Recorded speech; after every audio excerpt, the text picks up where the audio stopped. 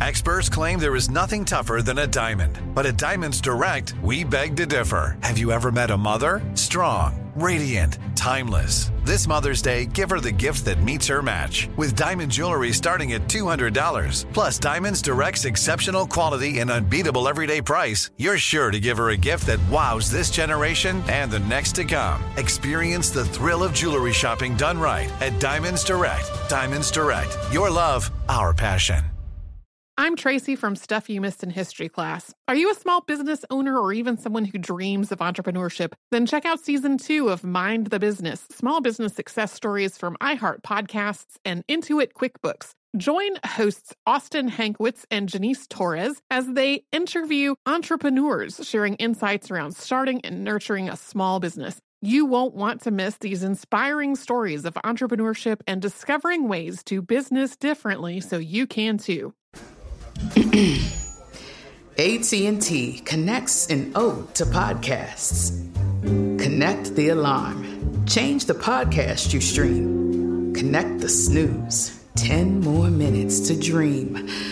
Connect the shower. Lather up with the news. Sports talk, comedians, or movie reviews. Connect with that 3-hour philosophy show. Change the drive into work in traffic so slow. Connect the dishes to voices that glow. Thank you to the geniuses of spoken audio. Connect the stories. Change your perspective. Connecting changes everything. AT&T. Planning your next trip? Choice Hotels' family of 22 brands has over 7,400 locations and the perfect hotel for any traveler you want to be. Like a Cambria Hotel, serving up locally inspired craft cocktails for all my folks who maybe want to meet up and talk about Mad Royals. Check into a Radisson Hotel with flexible workspaces for you strivers who listen during business travel. Or a Comfort Hotel with free hot breakfast, family-friendly pools, and big spacious rooms for the parents who listen with their kids and need a little retreat. What are you waiting for? Join Choice Privileges and start earning points toward your next stay. Find a stay for any you when you book direct at choicehotels.com, where travels come true. Welcome to Stuff You Missed in History class, a production of iHeartRadio.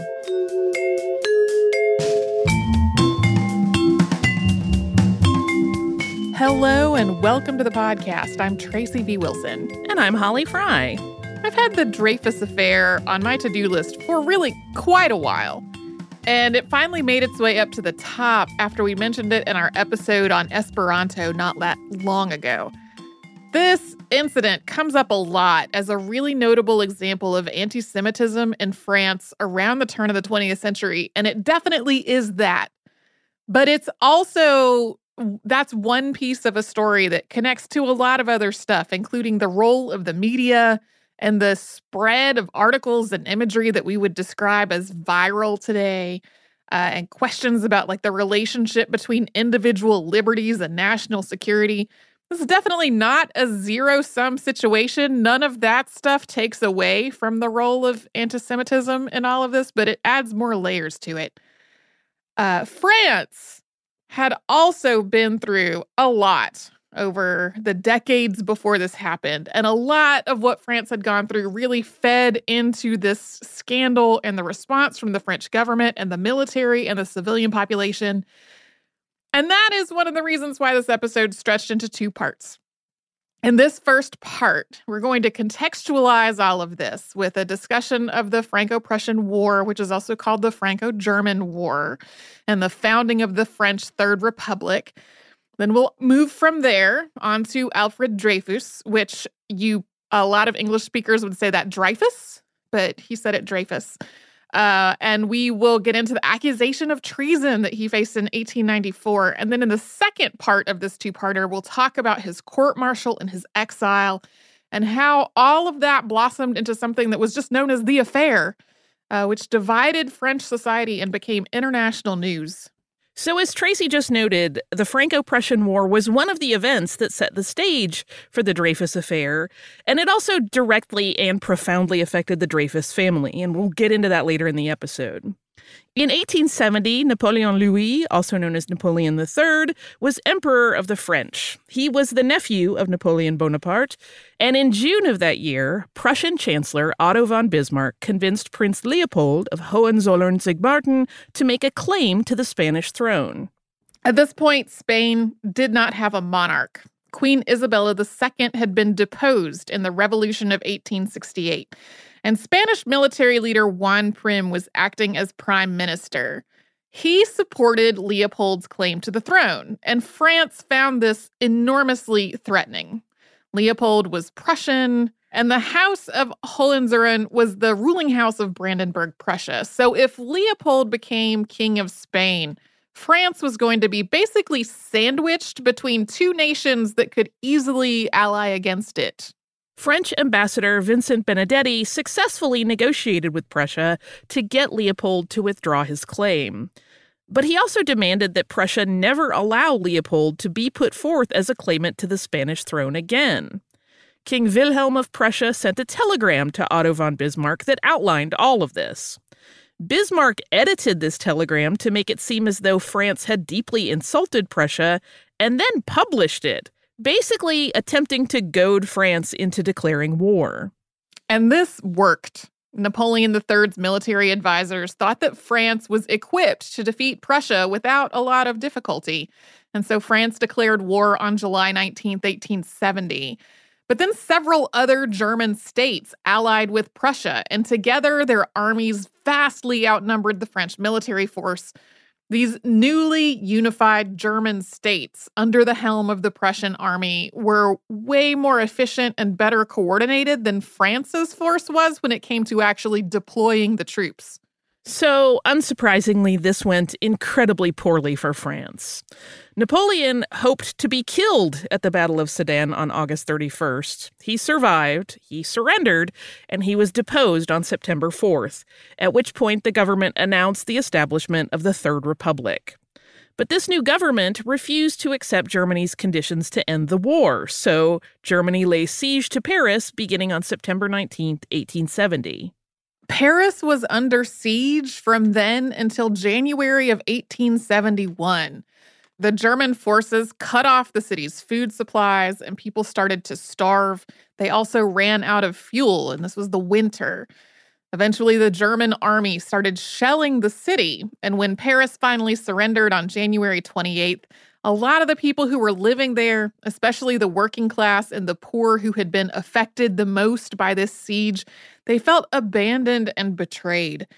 There had been almost 50,000 civilian casualties during the siege, and the people who lived through it had survived months and months of just incredible hardship.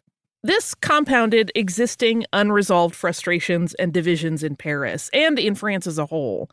Many people in France's more rural regions were royalists, and consequently, royalists held a majority of seats in the newly established National Assembly. Conservative Adolphe Thiers was heading the assembly, which was meeting at Versailles, further reinforcing fears about the possibility of the restoration of the monarchy among the people who did not want that to happen. In the face of a potential uprising in Paris, Thiers ordered the National Guard that had defended Paris during the siege to be disarmed. And when troops started removing cannons that had been placed around Montmartre to defend the city, people started fighting back. Paris formed its own rival government, the Paris Commune, and that formed on March 18, 1871. Its leaders included anarchists, socialists, communists, and Jacobins, united in their opposition to what they saw as a conservative royalist assembly. Similar rebellions followed in other cities around France, but those quickly fell apart or were suppressed. But Paris held municipal elections, and the communards tried to implement a whole series of reforms, including limiting the power of the Catholic Church, protecting the rights and pay of workers, ending child labor, and expanding rights for women. On May 21st, Thiers dispatched troops and volunteers from the country to put down this uprising. And this led to the deaths of 20,000 Parisians and about 750 government troops. And there were also tens of thousands of arrests. Thousands of people were deported. In response, people set fire to multiple buildings in Paris, including the Tuileries Palace. By the end of the Paris Commune, France had also formalized its peace with Germany through the Treaty of Frankfurt. Germany took control of Alsace and part of Lorraine, which had previously been French territory. France also had to pay an indemnity of 5 billion francs, along with other costs, and that left the country deeply in debt. And on January 18, 1871, King Wilhelm I of Prussia was named Emperor of Germany, with that taking place at Versailles. So this was all financially disastrous and just humiliating for France, while also unifying multiple German states into one nation, which had been Otto von Bismarck's intent from the beginning. Over the next few years, France really tried to recover from all this. The National Assembly passed a collection of laws in 1875 that together essentially formed a new constitution for the Third Republic. It established a bicameral legislature with a Senate that was elected every 9 years by mayors and councilors, and the Chamber of Deputies that was elected every 4 years by male citizens. And at first, monarchists held the majority in this new assembly, but Republicans eventually came to power. And then, of course, the response to that shift in who was holding seats in these bodies, the response to that depended on which side you were on between the monarchists and the Republicans. Even as the Republican government got onto more solid footing, there were still a lot of unresolved tensions and divisions that were lingering after the war, the siege, and the Paris Commune. Between Republicans and monarchists, between Paris and the provinces, between the church and the secular community. These conflicts sort of just went on and on. In the 1870s and 1880s, the French government passed a series of laws and reforms that were meant to try to unify the people of France and to repair some of the ongoing divisions that had both contributed to and grown out of all of this. In 1881, a law replaced a collection of earlier laws that related to free speech and freedom of the press. It generally expanded on those freedoms.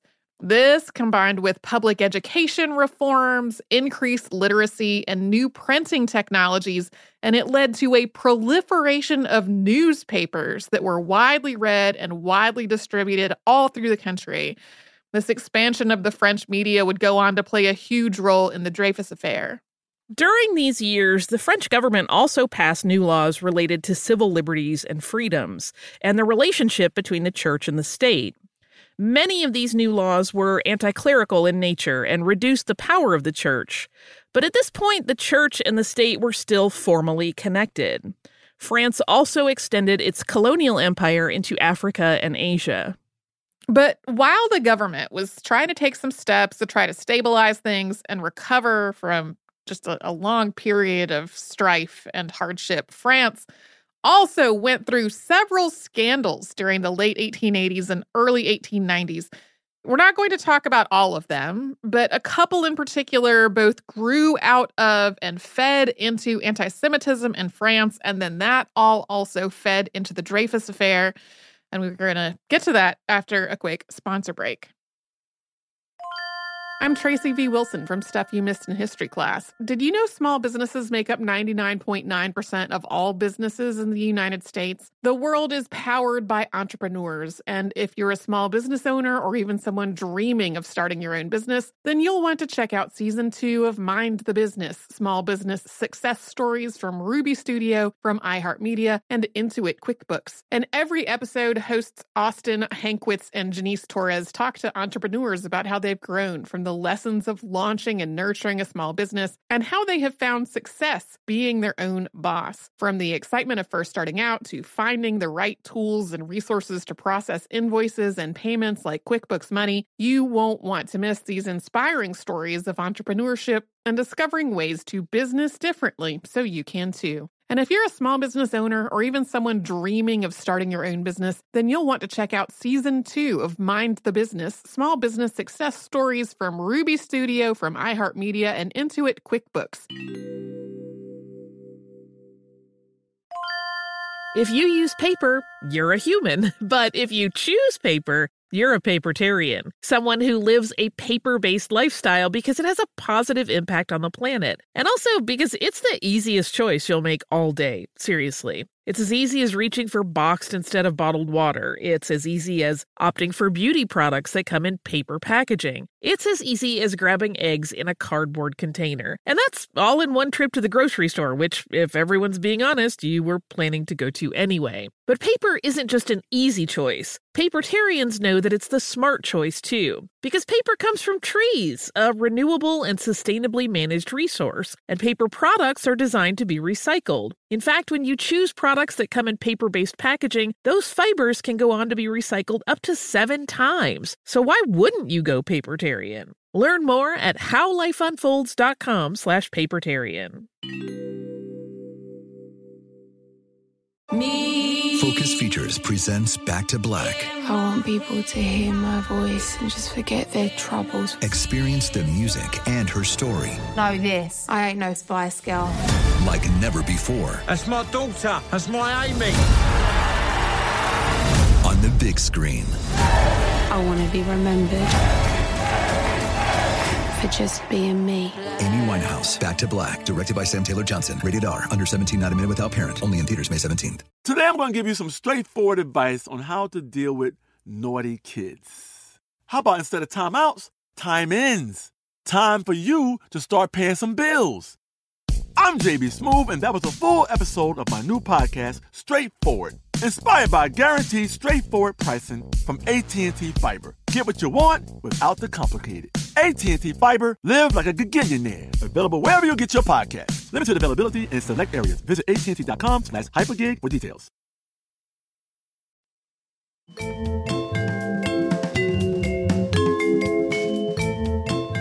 Toward the end of the 19th century, a lot of different groups of people with different ideologies thought that France was in immediate peril, but often for totally contradictory reasons.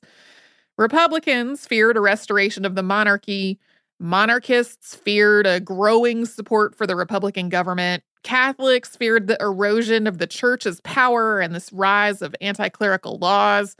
People in the country feared the influence of Parisians in the Chamber of Deputies, but people in the cities feared the influence of rural interests in the French Senate. This, again, went on and on. Anti-Semitism both fed into and grew out of all of these fears and was connected to a number of major scandals and crises that unfolded during these decades. One involves General Georges Ernest Jean-Marie Boulanger, who served as Minister of War under Prime Minister René Goblet. Because of his military position, it was illegal for Boulanger to run for office, but he did it anyway.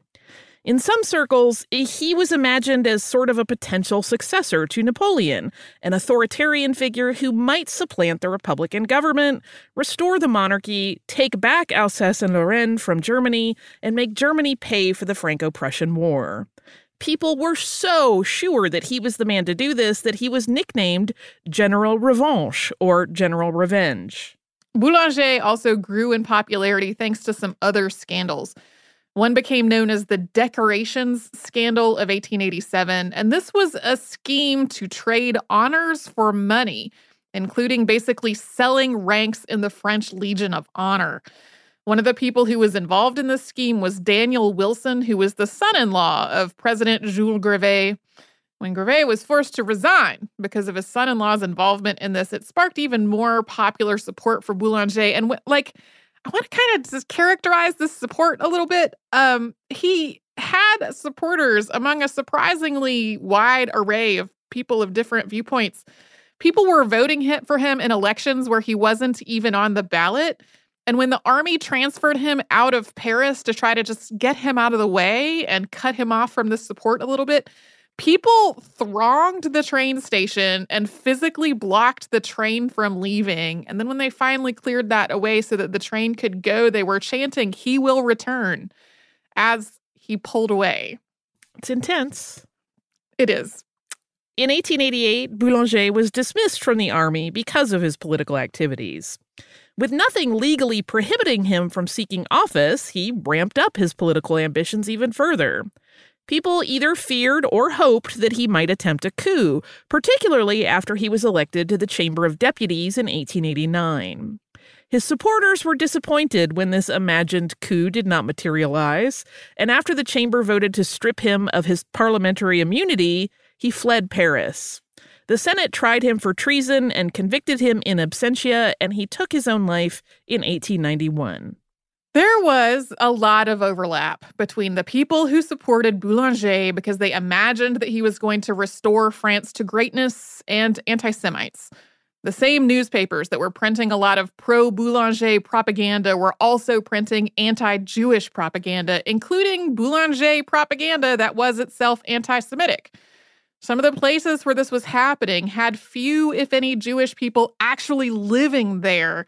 So people were kind of constructing an imaginary enemy to blame for every perceived ill and threat. At minimum, Boulanger seems to have been willing to use this to his own advantage, and after his death, the movement that had risen to support him became more and more explicitly anti-Semitic. This all merged together into a mass of nationalism, anti-Semitism, authoritarianism, militarism, and revenge against Germany. And then there was the Panama Scandal of 1893, which came up very briefly in our previous episode on Gustave Eiffel. After raising huge amounts of money, including through a lottery that had been approved by the French government, the French Panama Canal Company went bankrupt. The people who lost all of their investments in this included about 500,000 ordinary middle-class French citizens. There were also allegations that more than 150 members of the French Parliament had taken bribes to cover up what was happening and to try to keep the Panama Canal Company afloat. A parliamentary commission of inquiry was convened, and numerous members of the government were prosecuted or forced to resign during the investigations that followed. One of them was Émile Loubet, Premier and Minister of the Interior. Investigations also revealed that the French Panama Canal Company had already been essentially bankrupt before its huge round of fundraising and the subsequent mismanagement of those funds. None of the prominent investors involved in all of this were Jewish, nor were any of the board of the French Panama Canal Company. But various people who had been involved in the bribery scheme or had acted as liaisons between the government and the Panama Canal Company were Jewish.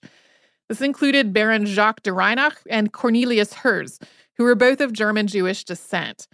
Anti-Semitic newspapers focused primarily on these two men in their coverage, even though they were just two figures in a massive scandal of mismanagement and deception. In addition to the illegal and unethical activity going on, this reinforced anti-Semitic stereotypes and conspiracy theories.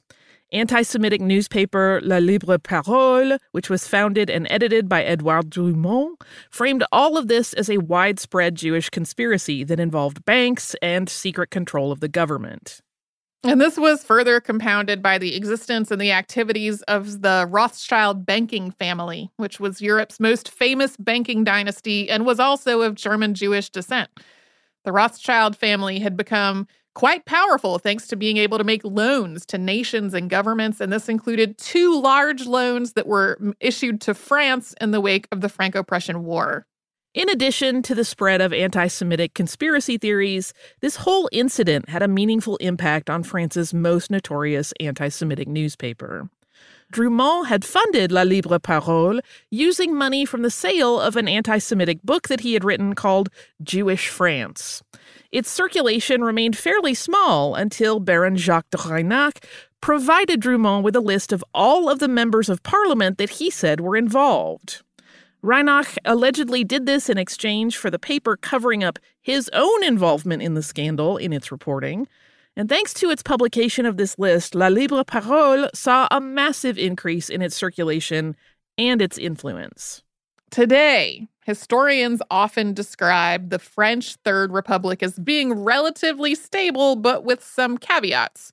These 2 scandals are usually included in the caveats, along with the Dreyfus affair that we're going to discuss. The Republic also went through a series of fairly brief administrations between 1870, when it was established, and 1940, when France fell to Nazi Germany during World War II. The Chamber of Deputies was responsible for choosing the Ministry of France, and because there were so many different parties and divisions within the Chamber of Deputies, the ministries that they created often lasted for less than a year before being replaced. So when you read quick summaries of the French Third Republic, it's often summed up as stable in spite of a series of short-lived governments and a couple of major scandals. It's stable with air quotes. Right. But as people were living through it, especially in the late 19th and early 20th centuries, they did not feel stable at all. It felt unstable, and it often felt like it was on the precipice of disaster. The general perception was that France had been deeply wronged during the Franco-Prussian War and needed not only its lost territory back, but also, as we've mentioned, revenge on Germany. And as we said earlier, people from all different political perspectives saw France as being in immediate, continual peril, with the media often hyping up that perceived peril through sensationalized and sometimes outright false reporting. And all of that finally brings us back to Alfred Dreyfus and the scandal that further divided an already divided France. And we will get to that after a sponsor break. I'm Tracy V. Wilson from Stuff You Missed in History class. Did you know small businesses make up 99.9% of all businesses in the United States? The world is powered by entrepreneurs, and if you're a small business owner or even someone dreaming of starting your own business, then you'll want to check out Season 2 of Mind the Business, Small Business Success Stories from Ruby Studio, from iHeartMedia, and Intuit QuickBooks. And every episode, hosts Austin Hankwitz and Janice Torres talk to entrepreneurs about how they've grown from the lessons of launching and nurturing a small business and how they have found success being their own boss. From the excitement of first starting out to finding the right tools and resources to process invoices and payments like QuickBooks Money, you won't want to miss these inspiring stories of entrepreneurship and discovering ways to business differently so you can too. And if you're a small business owner or even someone dreaming of starting your own business, then you'll want to check out Season 2 of Mind the Business, Small Business Success Stories from Ruby Studio, from iHeartMedia, and Intuit QuickBooks. If you use paper, you're a human. But if you choose paper, you're a papertarian, someone who lives a paper-based lifestyle because it has a positive impact on the planet. And also because it's the easiest choice you'll make all day, seriously. It's as easy as reaching for boxed instead of bottled water. It's as easy as opting for beauty products that come in paper packaging. It's as easy as grabbing eggs in a cardboard container. And that's all in one trip to the grocery store, which, if everyone's being honest, you were planning to go to anyway. But paper isn't just an easy choice. Papertarians know that it's the smart choice, too. Because paper comes from trees, a renewable and sustainably managed resource. And paper products are designed to be recycled. In fact, when you choose products that come in paper-based packaging, those fibers can go on to be recycled up to 7 times. So why wouldn't you go papertarian? Learn more at howlifeunfolds.com/papertarian. Focus Features presents Back to Black. I want people to hear my voice and just forget their troubles. Experience the music and her story. Know this, I ain't no Spice Girl. Like never before. That's my daughter. That's my Amy. On the big screen. I want to be remembered for just being me. Amy Winehouse, Back to Black, directed by Sam Taylor Johnson. Rated R, under 17, not admitted without parent. Only in theaters May 17th. Today I'm going to give you some straightforward advice on how to deal with naughty kids. How about instead of timeouts, time-ins? Time for you to start paying some bills. I'm JB Smoove, and that was a full episode of my new podcast, Straightforward, inspired by guaranteed straightforward pricing from AT&T Fiber. Get what you want without the complicated. AT&T Fiber, live like a gigillionaire. Available wherever you get your podcasts. Limited availability in select areas. Visit AT&T.com/hypergig for details.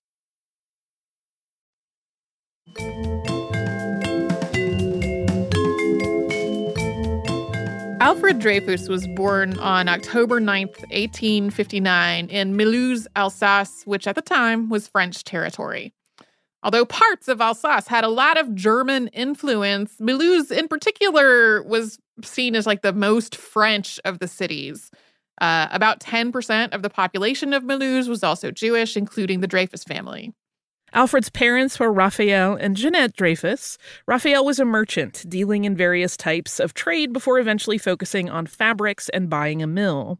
And Jeanette was a seamstress, and the family was very comfortable. The Dreyfus family had slowly built up their wealth over several generations, transforming themselves from a family of peddlers to a prosperous group of employers, landowners, and business owners. And they had also tried to assimilate with French society over the course of those generations. Raphael's generation had changed the spelling of the family's last name from Dreyfuss with a diaresis over the Y to Dreyfus without that accent mark. Raphael and Jeanette's first languages were a Judeo-Alsatian dialect and German, but they gave their children French names like Jacques, Henriette, and Léon, and they made sure that they all learned fluent French. Alfred was the youngest of 7 surviving siblings, and he and his older brother Mathieu were the first ones in the family to learn French as their first language. The Dreyfus family witnessed the Franco-Prussian War firsthand. German troops invaded Mulhouse, where they were living, conscripting vast amounts of supplies and threatening to sack the city if those demands were not met. The people of Mulhouse also secretly sent the same amount of goods and supplies to the French army, which is sort of a wonderful little detail in here. One of Alfred's older brothers also joined the Légion d'Alsace-Lorraine to fight against Germany during the war. When the Treaty of Frankfurt ended the war on May 21st, 1871, France ceded most of Alsace and part of Lorraine to Germany, and this included Mulhouse. And if the Dreyfus family continued living there, that would mean they would be considered German. But the Dreyfuses' loyalty was to France. They considered themselves French. At the same time, there were also some practical considerations involved. Their home and their business were in Mulhouse. The Dreyfus family was still trying to decide what to do when Germany passed a conscription law that was going to force Alfred and some of his older brothers to serve in the German military.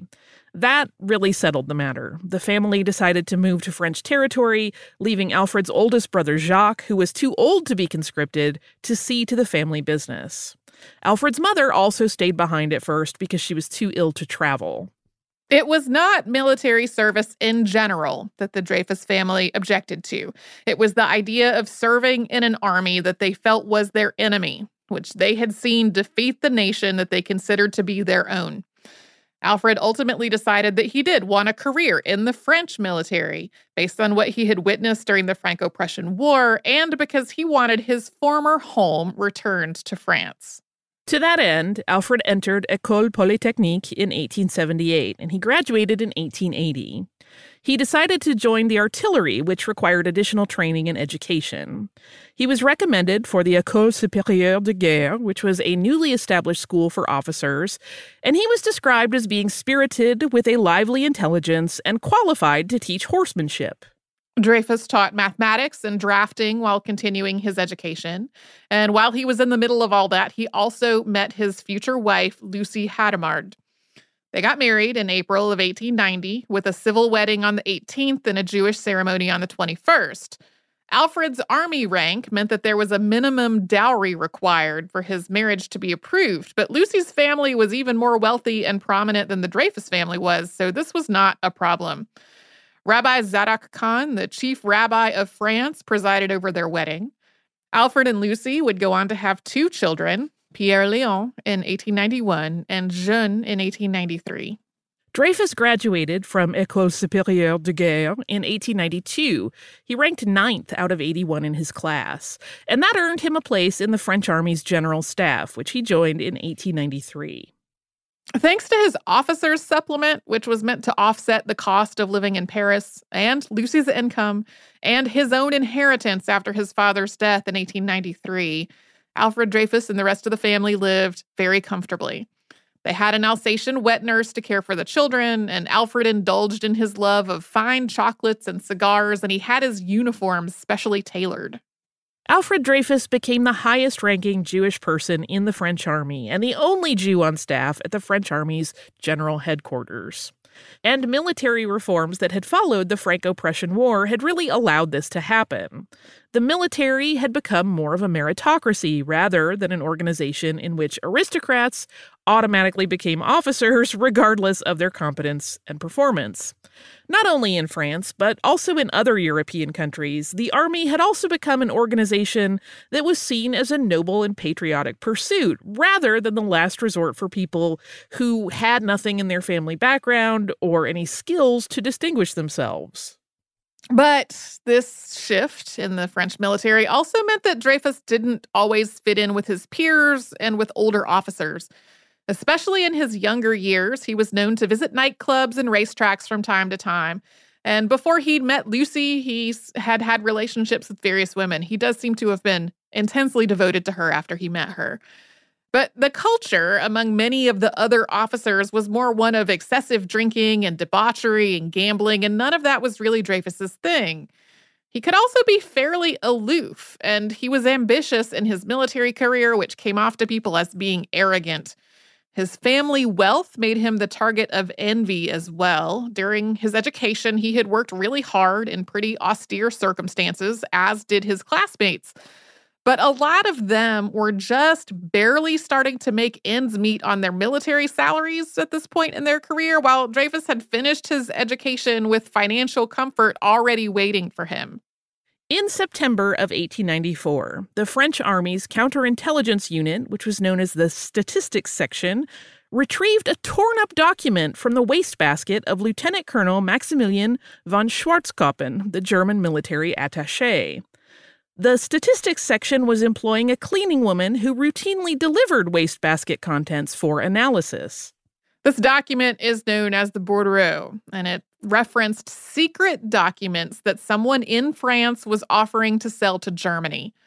It's not totally clear whether this document actually passed through Schwarzkoppen's hands. There's been some discussion about whether it was planted in the wastebasket already torn up as part of an anti-Semitic plot to try to implicate Dreyfus and get him forced out of the army as a result. To be absolutely clear from the outset, Alfred Dreyfus had nothing to do with this document, and he had not tried to sell French secrets to Germany. He also had no motive at all for doing so. As we already discussed, his family had moved rather than becoming German citizens after the Franco-Prussian War, and his entire motivation for joining the military had been his French patriotism and his hope of Alsace being returned to France. Also, because he and his wife were both from affluent families, he didn't have the kind of debts or financial strains that might make a person desperate for money. But based on the information contained in the Bordereau, it seemed like it must have come from someone on the general staff. And because he still had family in Mulhouse and he visited them regularly, that raised suspicions. Dreyfus's Alsatian wet nurse also spoke German and had German visitors. Again, the army saw this as suspicious. Rumors spread that Dreyfus was spending huge amounts of money on women and gambling. This was compounded by the fact that he'd briefly had a relationship with a woman while he was still a lieutenant a few years before. He apparently had not known that woman was married, and he had ended the relationship after her father told him that she was already married and actually had 2 small children. Later on, she had been murdered by another man she was seeing, and Dreyfus, along with several other men that she had previously been involved with, had all been called to testify at her murderer's trial.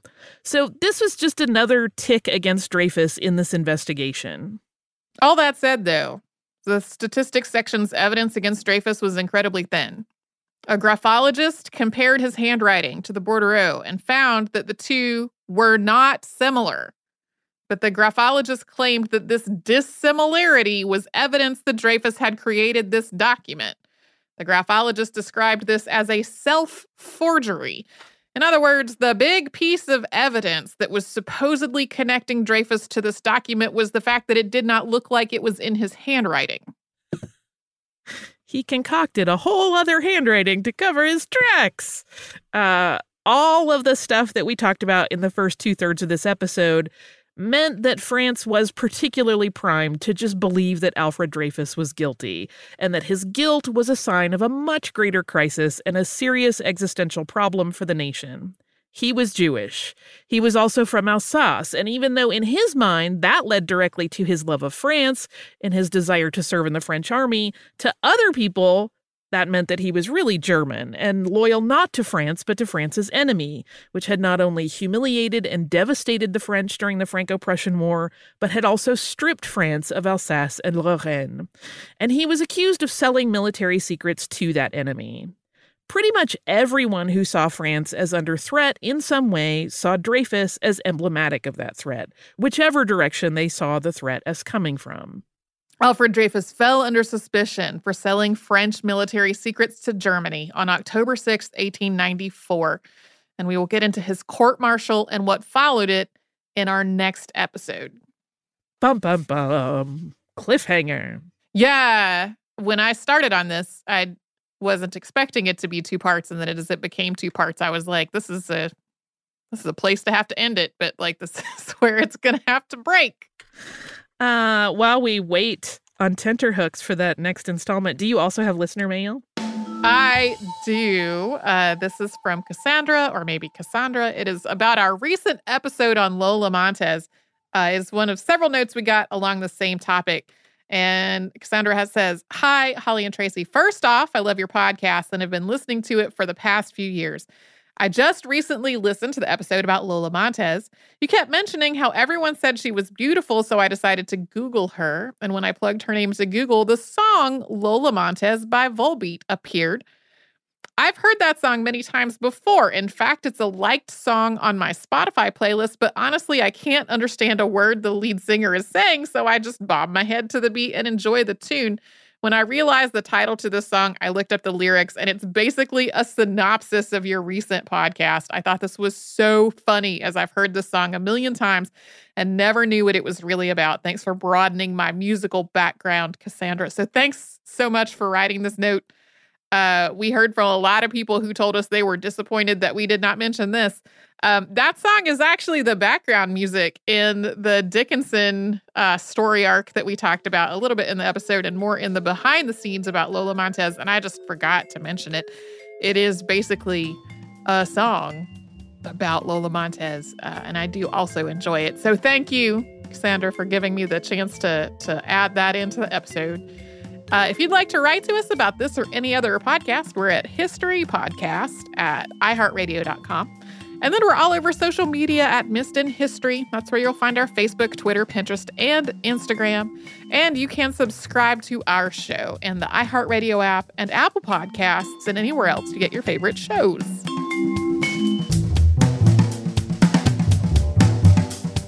Stuff You Missed in History Class is a production of iHeartRadio. For more podcasts from iHeartRadio, visit the iHeartRadio app, Apple Podcasts, or wherever you listen to your favorite shows.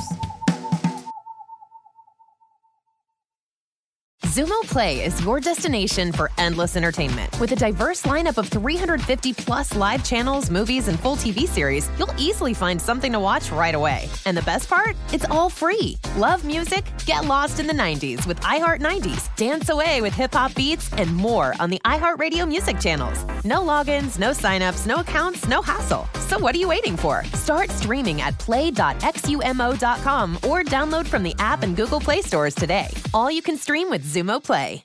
Xfinity has free premium networks for everyone this month, no matter what kind of entertainment you love. Addicted to true crime? Catch killer cases and more spine-tingling shows on A&E Crime Central. Crave adventure? Explore Asian action movies on Hi-Ya. Searching for something extreme? Check out skating, snowboarding, and more on Fuel TV Plus, the global home of action sports. And find crowd-pleasing bops on iHeartRadio's Hit Nation playlist. There's new free shows and movies to love every week. Say free this week in your Xfinity voice remote. This is Malcolm Gladwell from Revisionist History. eBay Motors is here for the ride. With some elbow grease, fresh installs, and a whole lot of love, you transformed 100,000 miles and a body full of rust into a drive that's all your own. Brake kits, LED headlights, whatever you need, eBay Motors has it. And with eBay Guaranteed Fit, it's guaranteed to fit your ride the first time, every time, or your money back. Plus, at these prices, you're burning rubber, not cash. Keep your ride or die alive at ebaymotors.com. Eligible items only. Exclusions apply. Hey, guys. Back at the playground again, huh? Yep. You know what this playground could use? A wine country. Heck yeah, and some waves so we could go surfing. Oh, yeah. Love that. A redwood forest would be cool. I'm in. Ski slopes. Let's do it.